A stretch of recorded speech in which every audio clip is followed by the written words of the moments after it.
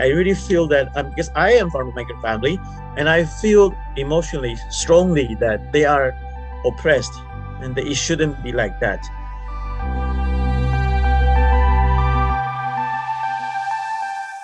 A very negative image to the undocumented migrants for most of the media. So it's very, very, very bad.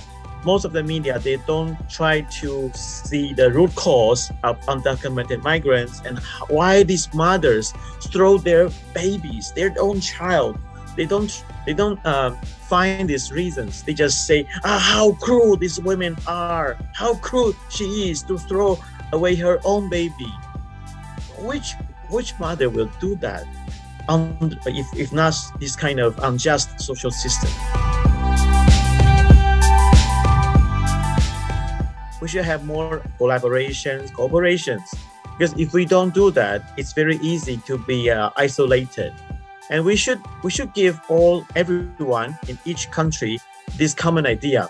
No matter we are in a migrant sending country or migrant receiving country, no matter what's the economic performance in our country, we are all humans. We should be treated equally. Okay, at least in one country, we should be treated as with a common standard. There shouldn't be slavery. There shouldn't be workers, migrants that should pay and with a big loan to work in another country just to have a better salary, just to raise their own families. We should eradicate this unjust system. We should work with everyone. We shouldn't let the racist idea or the differences of nationality or religion to be the block for the cooperation. We should work with everyone, with same-minded persons and groups to work together.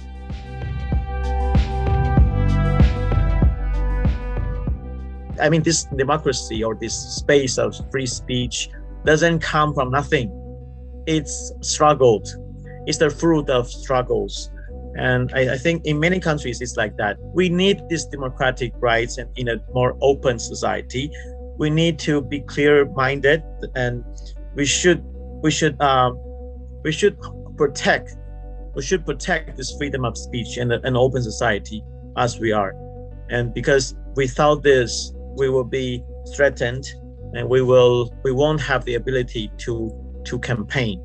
So we should facilitate, we should maximize this freedom of speech and in this open society to do not only for to ourselves, to the migrant workers in Taiwan, and also to everyone in this region and in the world.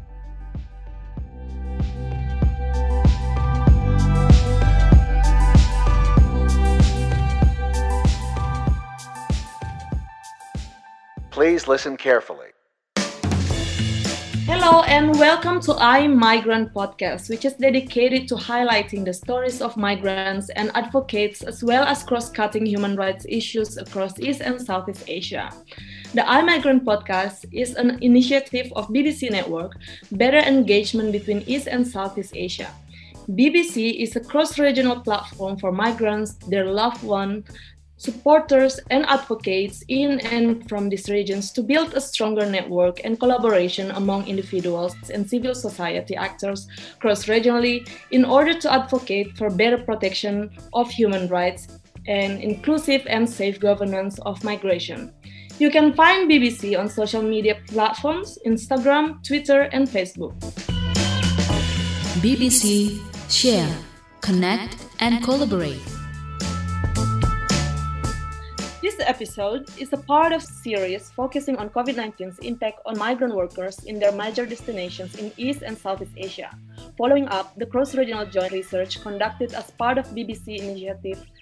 And throughout this series, we will host this podcast with the coordinator of this research to hear from each field researcher about the situations in their place, their experience, and updates on the recent developments.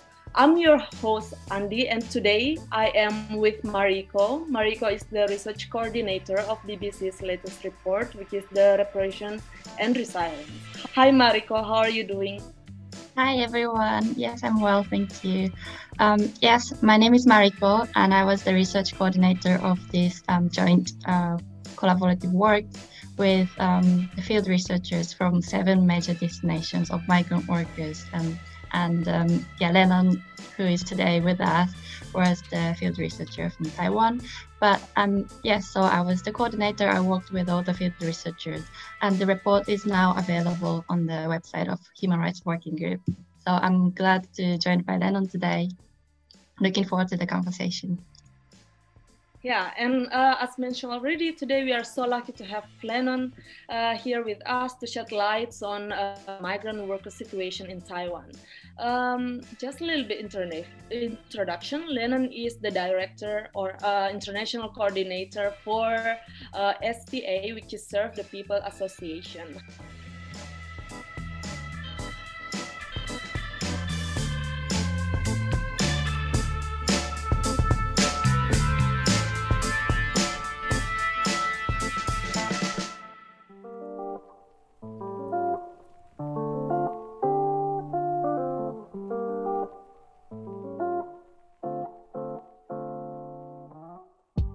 And we also here with Awi. Mas Awi is the Deputy Director of Human Rights Working Group and is going to join with us today as well. Hello, Andy, Mariko, Daniel, and everyone. I'm Lennon from Serve the People Association in Taiwan. Hi, Andy. Hi, Mariko and Lennon. Very happy to see you here. So, Lennon, can you please tell us a bit about the main findings of your research last summer? Okay, so in this part, we can find that in brief, the COVID-19 situation in Taiwan until now is more or less controlled peacefully. We don't really have a very big outbreak until now, luckily. But even so, under this good situation, which has been praised by many people around the world, we still, as activists and advocates for migrant workers, we still see there are many problems inside. Okay, I just make it brief. So firstly, the personal protection tools like the mask is not really distributed or sold equally, at least in the beginning. Okay, at least in the beginning. Let me make it brief. Usually you need to, now there's no problem because the production has been very big after a few months. But in the beginning, last year in 2020, it has been a shortage of masks actually all around the world. So it has been very difficult to buy the mask. And in the beginning, we have to buy. The Taiwan government used a very successful way to control the the distribution of the mask, the face masks. So, but we have to use our national health insurance card to buy the masks, and the quantity was controlled. So in the beginning, it's like a week we can buy 1 or 2, then 3, and then a little bit more as the growth of the production of the masks. But the problem is not everyone in Taiwan has the valid health insurance card. So some migrants, their card, including all of their IDs, actually, like the passport or another alien residence certificate, we call ARC. Many of their IDs are controlled, confiscated by the employer. So they don't have that. They don't have it. And there are some gaps that they don't have a valid card. And of course, not to mention the undocumented migrants. They don't have it at all. And also the fishermen on the distant water fishing vessels, they are not covered by the national health insurance. So they don't even have the card. So it's impossible, or at least very hard for them to buy it. So that's the first. And then there are these, and we also saw discrimination on migrant workers, or especially on the undocumented migrant workers. After a confirmed case, number 32, she was Indonesian caretaker, undocumented. apparently she got the disease from her patient. And then because she roamed around in Taiwan, so there has been the public fear and like witch hunting to find out where she is. And there has been quite bad, quite hostile demands from some certain government officials to crack down the undocumented migrants. Several NGOs and scholars made a big campaign to demand the government to have amnesty for the undocumented migrant workers, at least during the pandemic period. But unfortunately, the government didn't really respond on that. They didn't allow it. And also we also observed some certain fishermen found difficulty on even entering Taiwan. We know there's a kind of ships. They don't use your own national flag. They use another, they register in another country. So this kind of ships, we call it a flag of convenience. Actually, that's the usage of a flag of convenience. So there are many Taiwanese ships actually. They might register in Vanuatu, in Panama, in other countries to make themselves easier to fish. And also they can use the quota of fishing in that flag state. Okay. And because they are not considered as Taiwanese vessels, they are foreign because they are registered in another country. So during the pandemic period, the government forgot that there's these vessels. They will come to Taiwan, and they are migrant fishermen. They will come to Taiwan. I mean, they will go home from Taiwan. They have to come to Taiwan first. But the government didn't even have a regulation for the quarantine for these fishermen. So there has been, I don't really know the exact number, but maybe up to more than 100 migrant fishermen. They are from the Philippines, Indonesia, and maybe other countries. They have been staying or stranded in Taiwan for months. Maybe it might be up to 6 months before the quarantine regulation was formally proceed for them. So that's another problem. And we also saw a certain Filipino caretaker. She has been harassed by a certain Philippine government official in Taiwan, just because she criticized the Philippine government for the policy during the pandemic. And she was even warned to be expelled, to be deported back to the Philippines. But luckily, our government, the Ministry of Foreign Affairs in Taiwan, they made a very, very clear stance. They protect the freedom of speech of anyone, including the migrants who are in Taiwan. So they refused this deportation. So these are some of the many things we found in Taiwan. I think that could be a brief introduction of our findings, and also the discrimination for the public space. Maybe the one last thing. In Taipei or in many other cities, migrants, because they don't really have they don't have so much money, and many of them, they don't really have regular day off. So they try to use free or public space to gather as much as possible. So in Taipei, the most famous, most popular place for the migrants is the lobby inside the Taipei train station, because it's very big, it's comfortable, it's air-conned. So of course, it's rain-proof.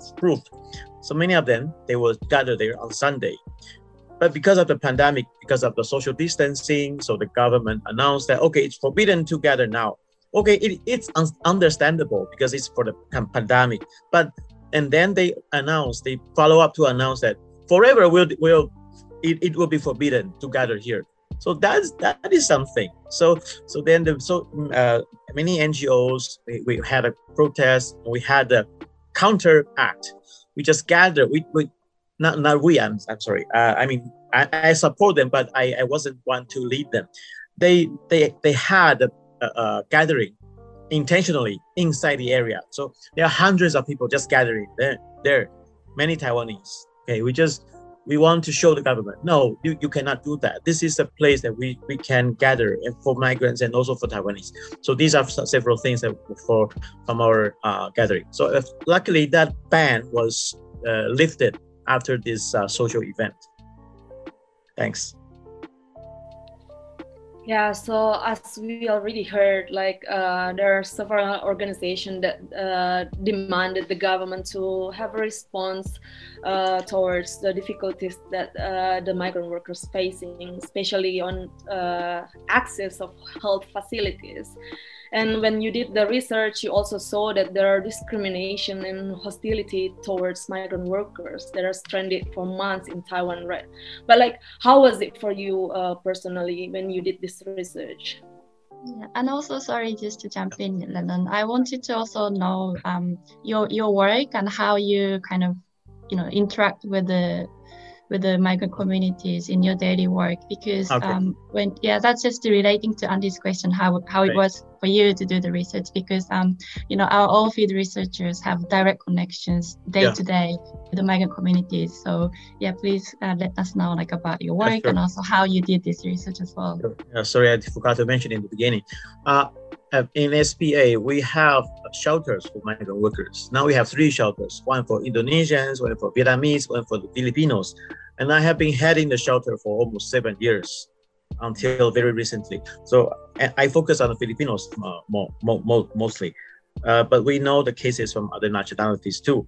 So for those years, I've been we are handling the cases every day. So we have the messages, the complaints, asking for help from all of the migrants all over the country. So that's how we have their impacts and their messages. So that's how we knew it. And also that's also how we have the cases. We helped 3 fishermen from the FOC ships last year. So 3 of them, they had been sheltered in our place, and one of them had been identified as a victim from human trafficking. So he is still there until now.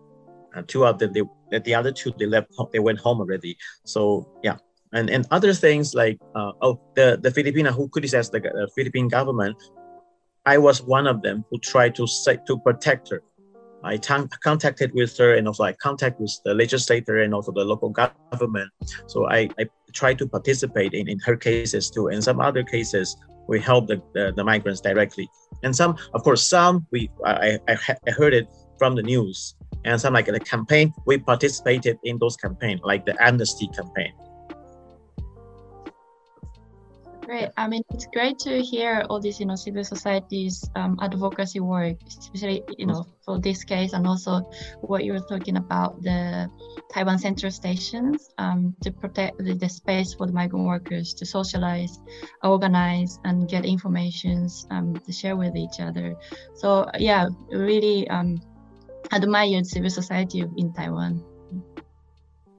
Well, thanks. That's I cannot say it's very strong, but in a way it's active and vivid. Many of the groups try to be vocal as much as possible to push the government to do some change.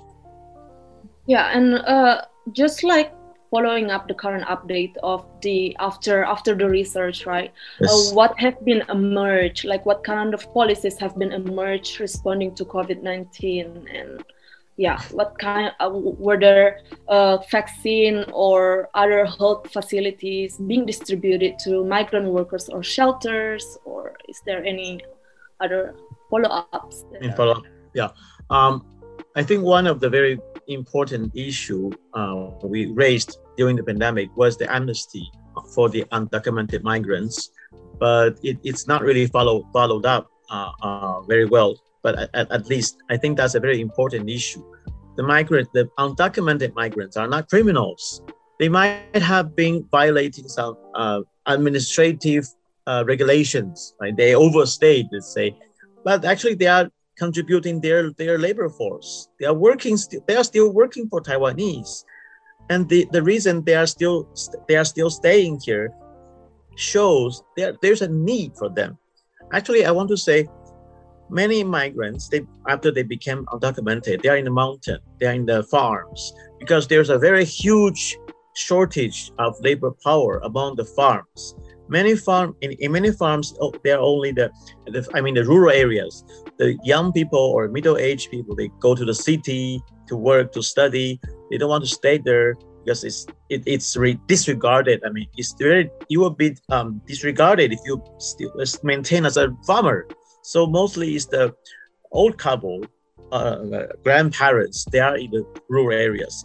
So many of them they hire undocumented migrants, or they hire caretakers to work on the farm. That's illegal, but that's how they do. So I want to actually every day the vegetables we eat, the meat we eat might be harvested or done by the undocumented migrants. We are eating the fruits they gave us. They're not criminals. Okay, and this is one. And then some other issues like or fascination. Another thing I want appeared during the pandemic was the zero placement fee. It's raised by the Indonesian government around July or August last year. They initially demanded that from January this year, 2021, they listed 10 job categories of Indonesian migrants that they shouldn't pay any placement fee, including the seamen and also the domestic workers. But unfortunately, the factory workers is not listed inside yet. And they said, so the broker's fee or the placement fee should be paid by the employer. And a training fee in the statement from the Indonesian government should be shouldered by the Indonesian government, which is very good actually. But sadly to say, the response from Taiwan side, not only the government, not only the employer or the broker, we can imagine that's very, very negative. Even from the government side, it's also very negative. The government in Taiwan, until now, they didn't really recognize the zero placement fee or the principle that the migrant workers shouldn't pay to work. It's because it's the employer who need them. It should be if there's some money to be paid, it should be the employer, not the migrants to pay. And this is the demand from the ILO and also IOM and other international agencies and more labor groups. I can say this is a stronger and stronger international trend, but it's a little bit sad to see that the Taiwan government, they didn't really recognize that. But it's good that the Indonesian government, they raised this issue. So Taiwan government was forced to have dialogue with them. And now the Indonesian side, they postponed the policy to July. So they are still there. They are having some bilateral meetings on this issue. I hope they will continue. And I hope on one side, the Indonesian government can really insist on this and even include factory workers in it. And secondly, I hope the other migrant sending countries, they can have the same step. The Philippines, Vietnam, Thailand, and even other countries, they should do the same. Because if you don't do the same, it will be like a competition.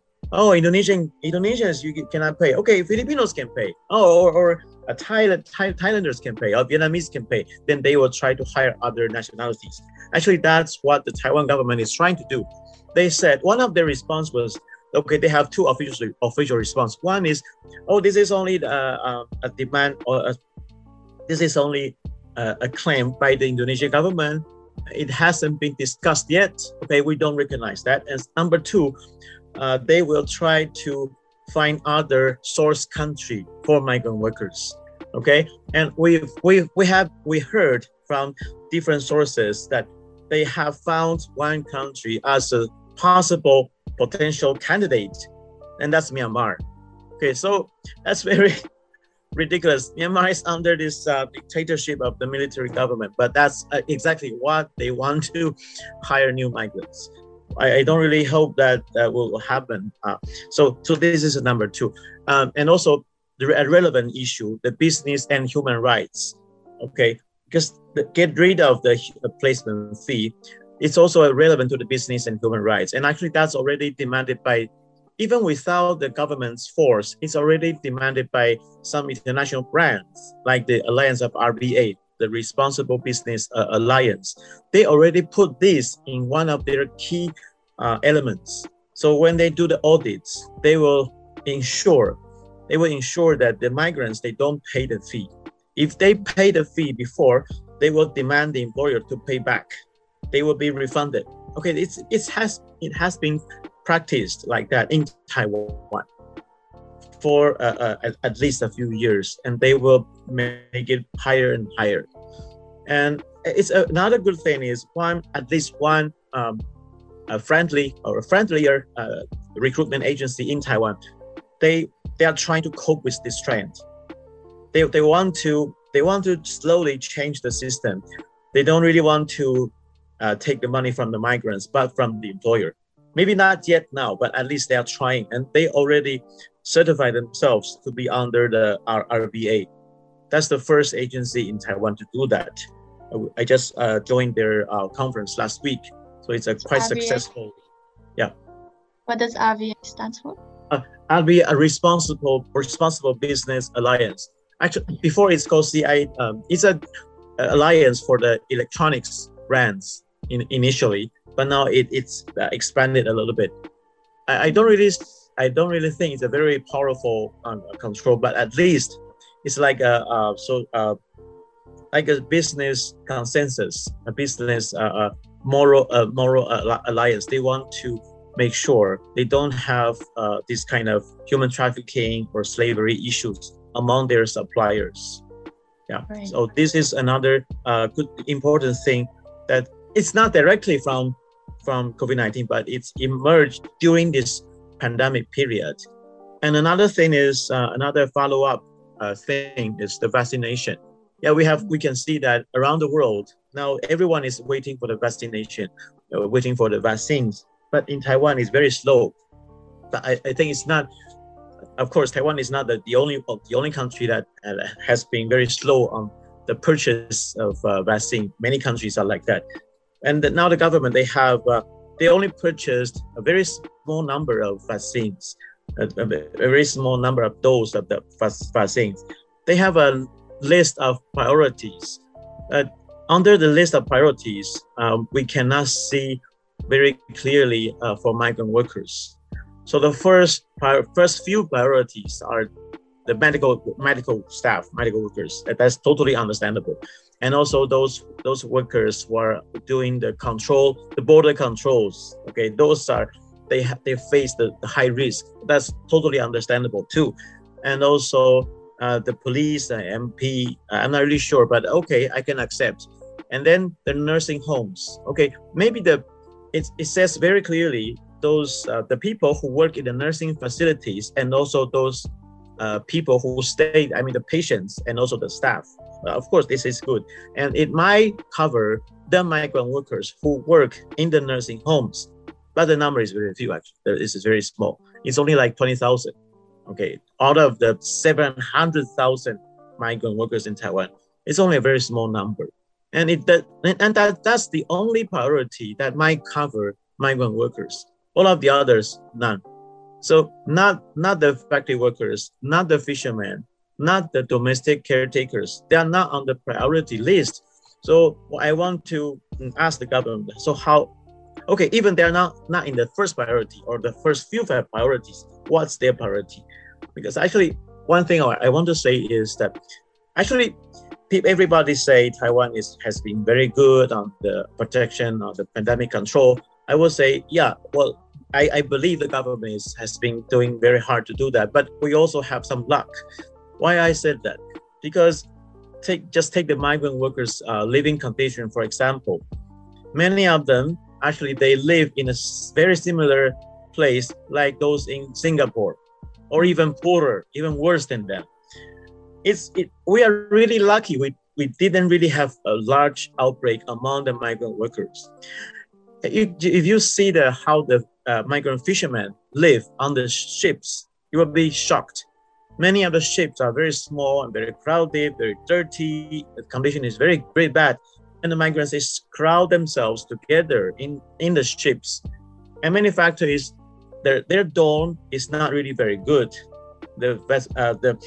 Some of dorms, they might not even have windows, and there are dozens of migrants living in the same room.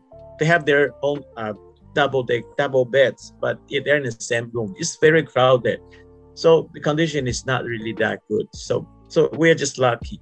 So the vaccination should cover everyone in Taiwan. Migrants, they should be, according to their risks, to be prioritized. Maybe not the first one, but at least they should be one of the priorities. Thanks. Do you know how they going to, what would be the criteria for people to be able to get invited for the vaccination? Would it be like similar to, what happened in the beginning of pandemic in Taiwan about the mask distribution, for example? Like it was based on the registration with the national insurance, right? So do you think they will use that again, or what do you think? Well, it's not a little bit different. I'm not really against this priority list, but I just wonder why the migrants are not really there. Why they're not there? Because they are so important. The factory workers, the fishermen, they are so important. Okay, they listed the medical workers or the first aid, the workers, the staff on the border control, the military, and also the elders, and also the people who are sick, and also the adults from 50 to 64. That's the last priority. There are 10 priorities in this priority list. The last one is the adults from 50 to 64, who are also considered to be elder and also more vulnerable to be affected by COVID-19. And that's the end. But I think after this, they should have other priorities. So that's how they prioritize. Lennon, I think I'd like to elaborate more about your explanation about the Taiwan government when at that time having an issue with the Indonesian government to really ask their citizen when they want to employ migrant worker abroad, like for instance from Indonesia, that the costs have to be paid by their own citizens. So I think your government is like trying to securing the interests of the Taiwan citizen who want to employ migrant workers. So that is why it is somehow kind of the aspiration that later on convey by the government. So what's your idea to really because it is also international community, like some organizations like ILO also mandated to have like a zero cost for placement and so on and so forth. So how you see that the response from the Taiwanese government, Taiwan government saying that if Indonesia doing that, so I can employ from other countries. So I think it open up the governance of migrants in Taiwan. Somehow, it's only bilateral issue between Indonesia and Taiwan, but the threat given to Indonesian government is like, okay, if Indonesia is too difficult, so I can move to other sending countries such as Vietnam, Philippines, and even you mentioned Myanmar. How we advocate this issue basically in Taiwan? Yeah. Okay. Thanks for your feedback and question. Yeah, it's very important. Yeah, you are right. Taiwan government, they just want to protect the interests of the employers. And actually, at that time, there was, I think this is very, it's a consequence. After the announcement of the Indonesian government, there was a protest from the employers group backed by the brokers. And that's not the factory employers. That's the employers who are, that's the employer of the caretakers. And many of them, they really have a very big need to hire the caretakers. So their protest was like, oh, we are so poor already. They pull those patients on the wheelchair to the government, in front of the government. They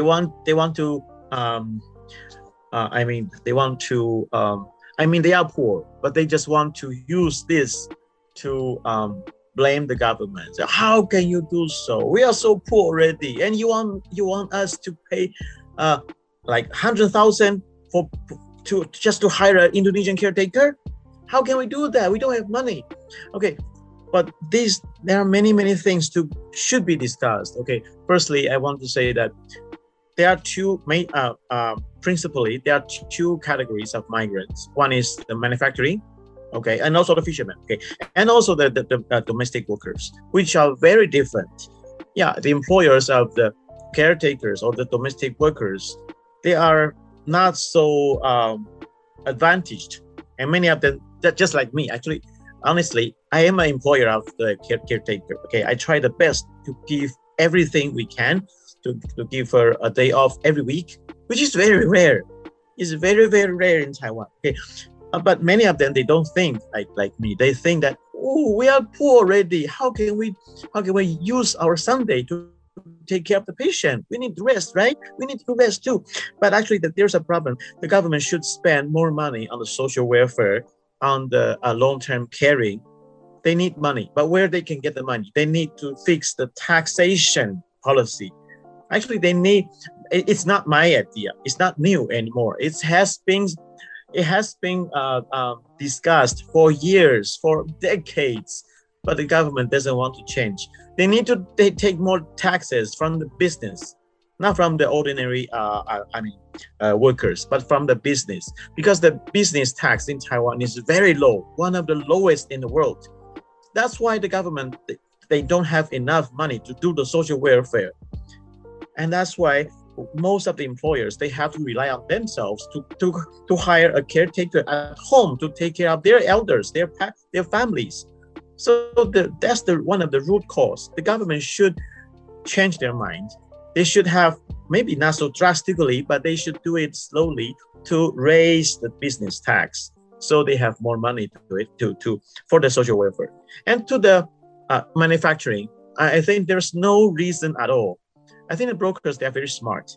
They because of course the Indonesian government didn't include the manufacturing at this moment. But there is a very ugly thing in Taiwan. The business, the factory owners, the factory employers, they never pay any single dollar to the brokers on the recruitment. Okay, they hire the workers from Vietnam, from the Philippines, from Indonesia, from Thailand, but they don't pay anything. For the employers, that's free service from 30 years ago.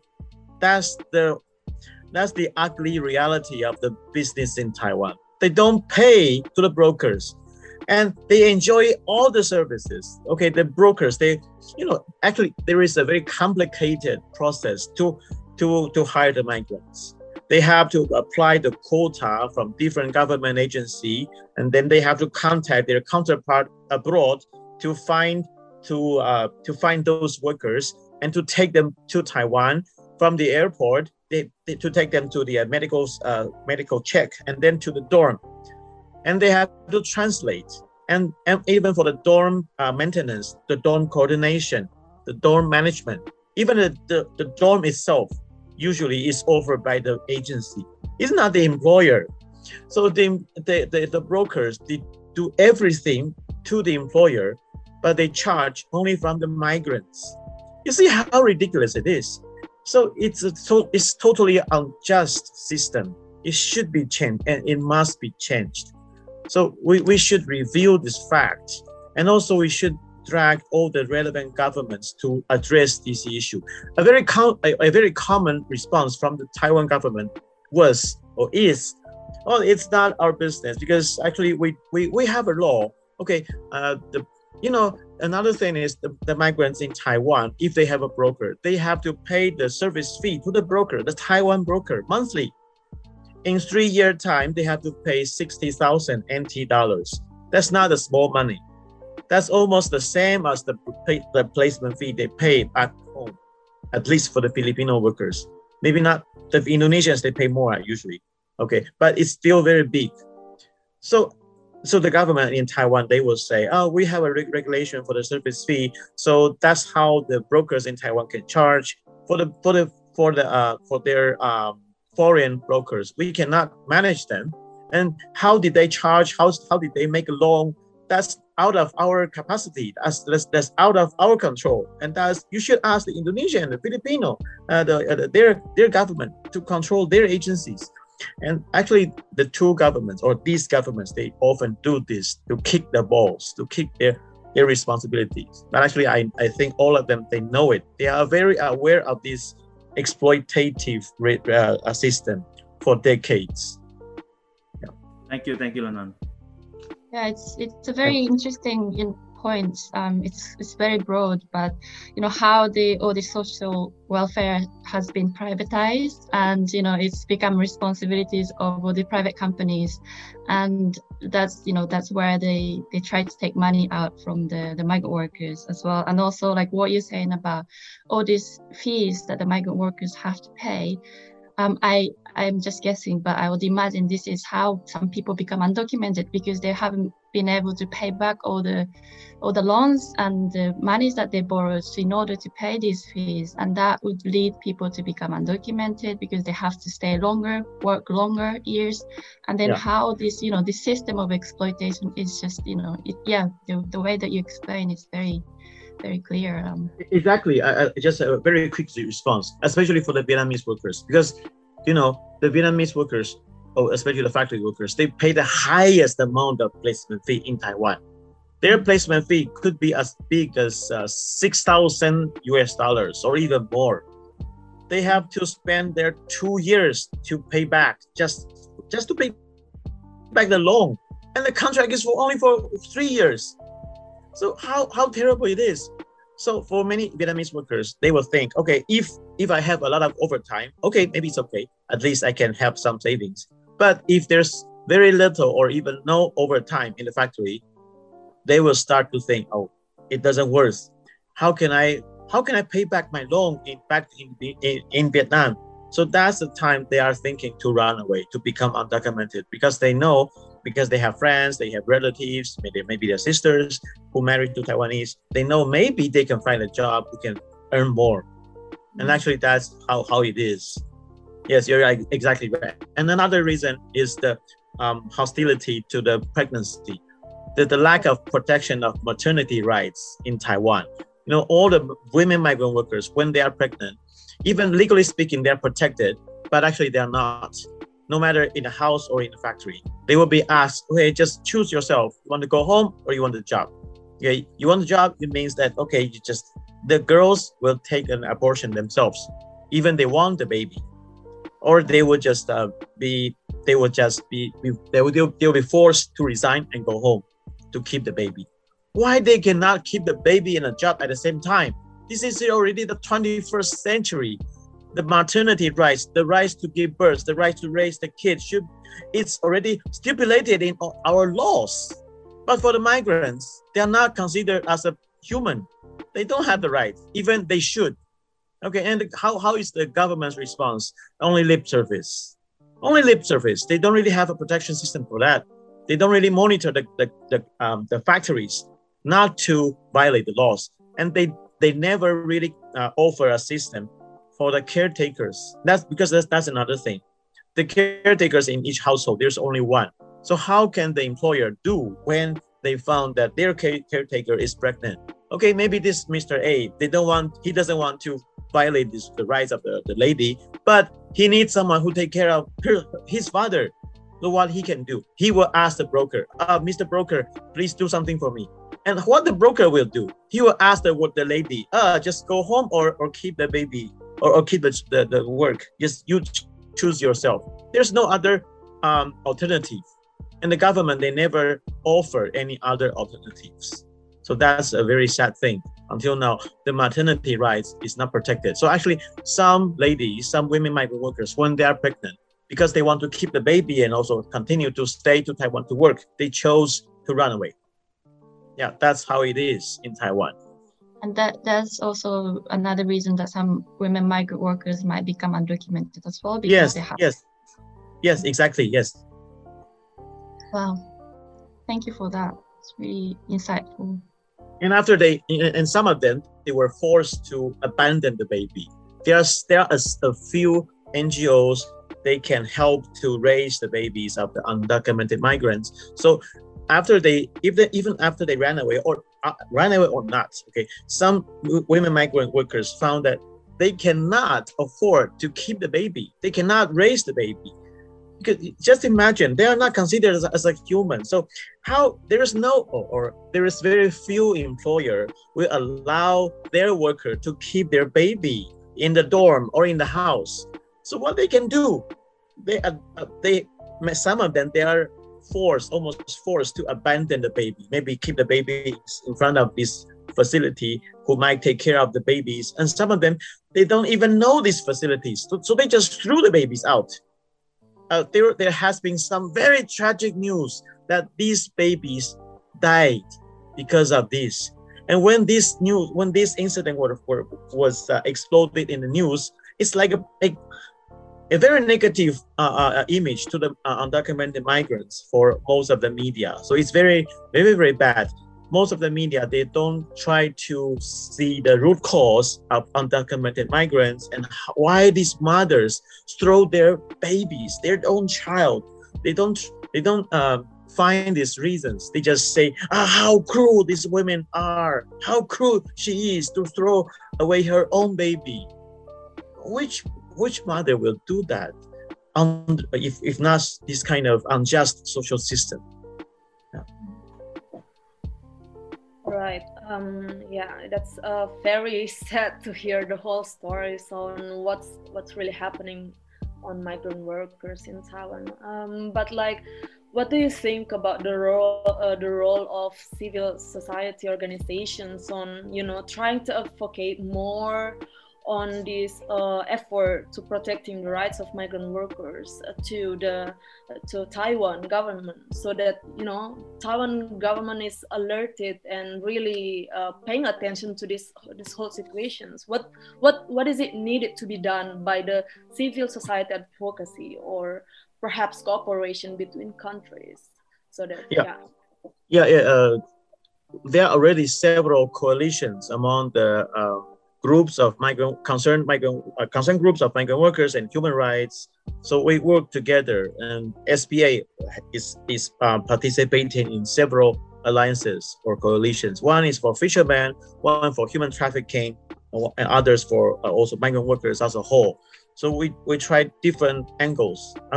We advocate, we are critical, but we can also sit down and talk to the government officials if they are willing to talk. So now there is a coalition for the human rights of migrant fishermen. We have a constant meeting with the head of the fisheries agency. We discuss many certain issues with the government, and they try to do some changes. And that's a very positive change. At least they are trying to address these issues as much as they can. And we also have some talk with another minister with our portfolio, who's in charge of the human rights issue. He's also the one who's in charge of the business and human rights action plan, and also the human rights action plan in the government. So they will put the migrant workers as part of it. And also there is a new government agency in Taiwan. It's the National Human Rights Commission. That's a big step in Taiwan. It's just established last year, and it's good that several commissioners they concern about the migrant workers very much. So they even visited our shelters more than once.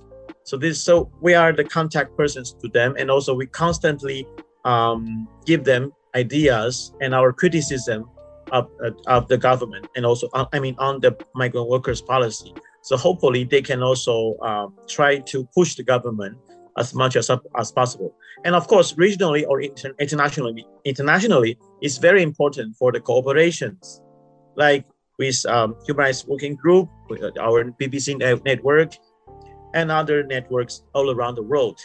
We should have more cooperations, because if we don't do that, it's very easy to be isolated. And we should give everyone in each country this common idea. No matter we are in a migrant sending country or migrant receiving country, no matter what's the economic performance in our country, we are all humans. We should be treated equally. Okay, at least in one country, we should be treated with a common standard. There shouldn't be slavery. There shouldn't be migrants that should pay and with a big loan to work in another country just to have a better salary, just to raise their own families. We should eradicate this unjust system. We should work with everyone. We shouldn't let the racist idea or the differences of nationality or religion to be the block for the cooperation. We should work with everyone, with same-minded persons and groups to work together to push forward to the elimination of exploitation for all the migrant workers.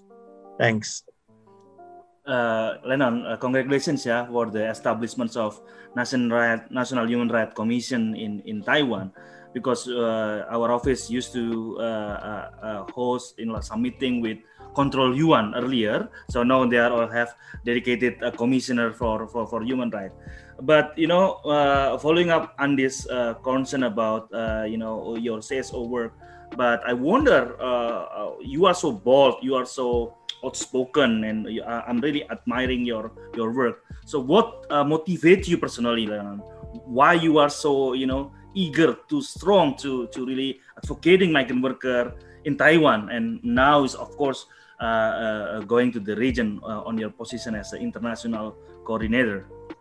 Okay, some personal background and also some more emotional background. My touch with the migrants. My families are migrants. Okay, both of my parents, they are immigrants from mainland China. They ran away from China because of they are afraid of the communist regime, and now I think they are right, because if so outspoken like me, if I'm in China, maybe I'm not here anymore. Okay, and when I was doing my thesis, when I was still a graduate student, I want to research on. I was a member of the labor club in my school, and back when I was still undergraduate. I want to focus on a worker to make a research. I majored in anthropology. Back then, the students of anthropology usually focus on the indigenous peoples, which is important. But I want to focus some more modern. I'm not saying they are not modern, but I want to focus on something I'm really doing on.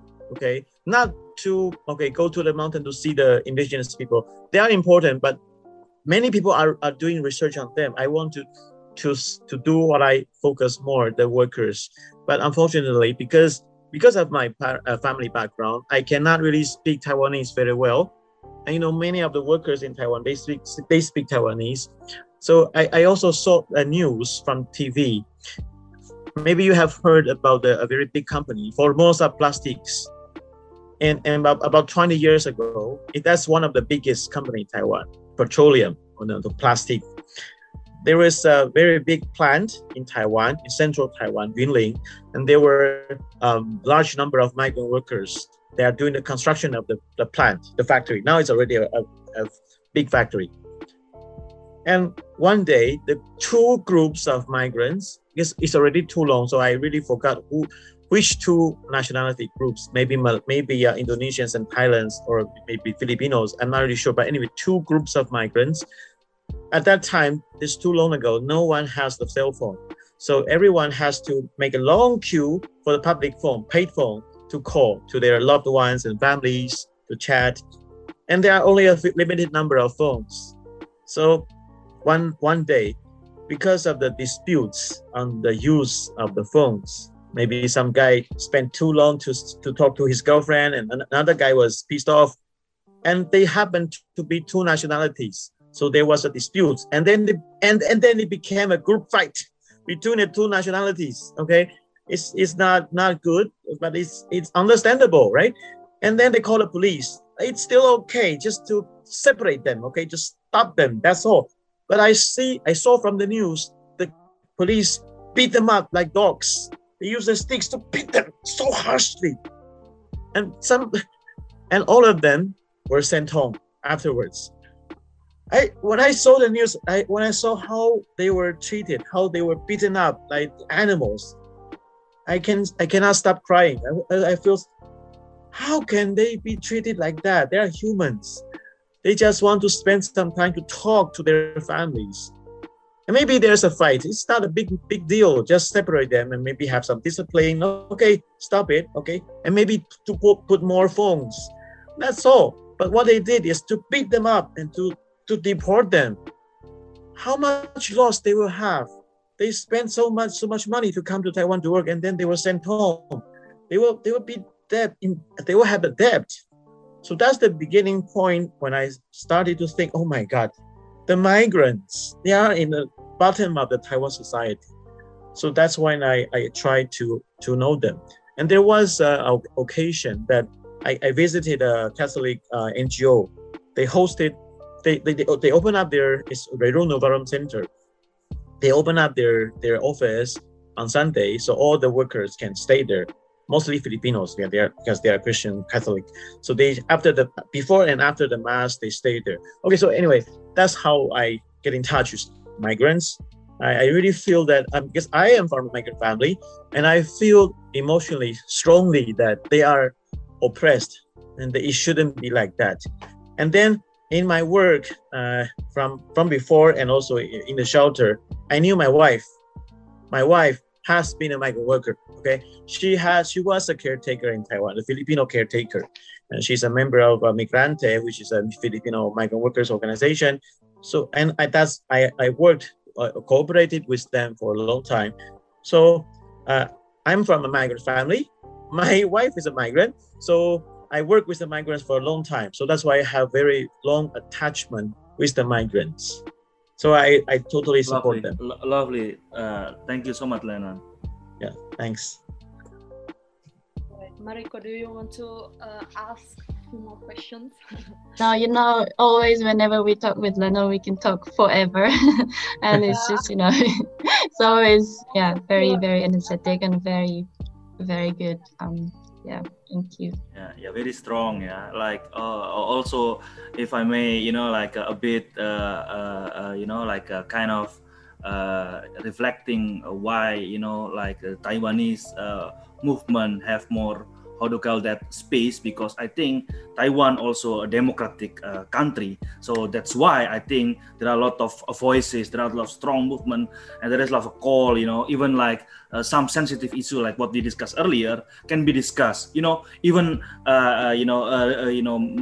relating to two countries, like for instance the tension between the Philippine government and the Taiwan, and also everything can be discussed in Taiwan, because I think Taiwan has more space to speak up. How you see it is important to advocating migrant worker issue in these kinds of democratic space, Lennon? Are you mentioned if you are in China mainland, maybe you get difficulties on voicing out. So I think it is really intersectionality between the migrant worker rights and also the democratic rights. If the more democratic society, I think it's more easy, not really easier, but the challenge quite less than if not a democratic society. How you see about this? Yes. Actually, I, as an activist, I feel indebted and thankful for all those people. Maybe they live decades before me. Now we don't have people like me, the advocates.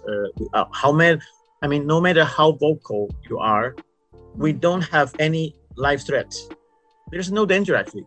Even you curse the president, okay, maybe you will be warned by someone, by the government. Maybe you will be asked to the police station, maybe something like that. But actually, it happened very, very, very rare. Okay, there's no risks.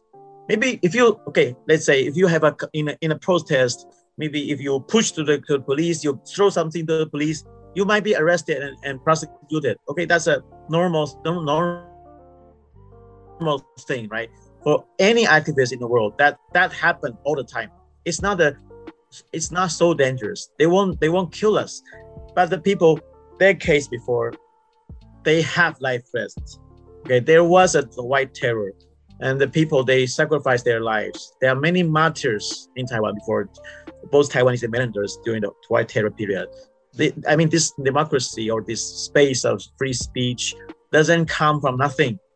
It's struggled. It's the fruit of struggles. And I think in many countries it's like that. But unfortunately, not every country have the same freedom of speech. Not every society is so open. And fortunately, it's also a little bit luck. Okay, Taiwan is one of the more open society, especially in Asia.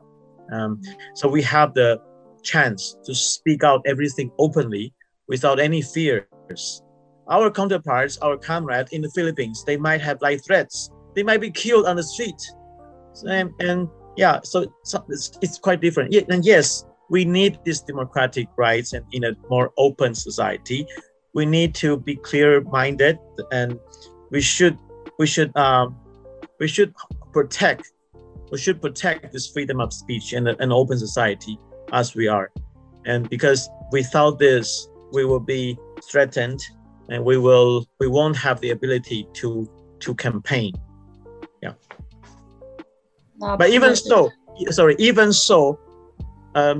I believe many of us, we will still stay on our stance to work, just like the activists in China who might be prosecuted and abused, arrested, or disappeared, but they are still trying to do what they can. And also in the Philippines and Myanmar, in Thailand, many countries also. So, but we have some luck here in Taiwan. So we should facilitate, we should maximize this freedom of speech and in this open society to do not only for to ourselves, to the migrant workers in Taiwan, and also to everyone in this region and in the world. Absolutely. Thank you, Lennon. I think that's what really we try to do here. People like us who are privileged enough to speak out, like to have a space to support each other. We have been speaking some of our other field researchers. They're feeling isolated because, the work that they do in their country is trying to advocate for rights of migrant workers and other minority groups.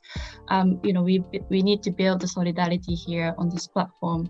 And of course, with all the other alliance and other, established organizations and alliance that's been working for years and decades, that we are now standing on their struggle. So, that we need to appreciate that and work together. So yeah, it's very, very great message from you. Thank you. And I just reminding myself that today is actually the International Day of Remembrance of Victims of Slavery. And this week is the week of solidarity with the people struggled with racism and racial discrimination. So, this is a very good conversation that we had today. Yeah. And from myself as well, thank you so much for sharing your research, your work, and honestly your personal stories, because you can relate to the condition of migrant workers, and this is the reason why that motivates you to advocate the protection of theirs. And it has been very inspiring to feel your enthusiasm on this advocacy, that you really want to enforce the effort on the protection of migrant workers in Taiwan. So I would like to thank you so much for sharing your advocacy work with us. Thanks a lot. My pleasure to share every time with you and with everyone. I hope we can learn from each other. And I hope if some of my words can have some influence or some enlightenment to other friends, that will be my most pleasure. Thanks. Thank you, Lennon. Stay healthy. Thanks. Yeah. Thanks, everyone.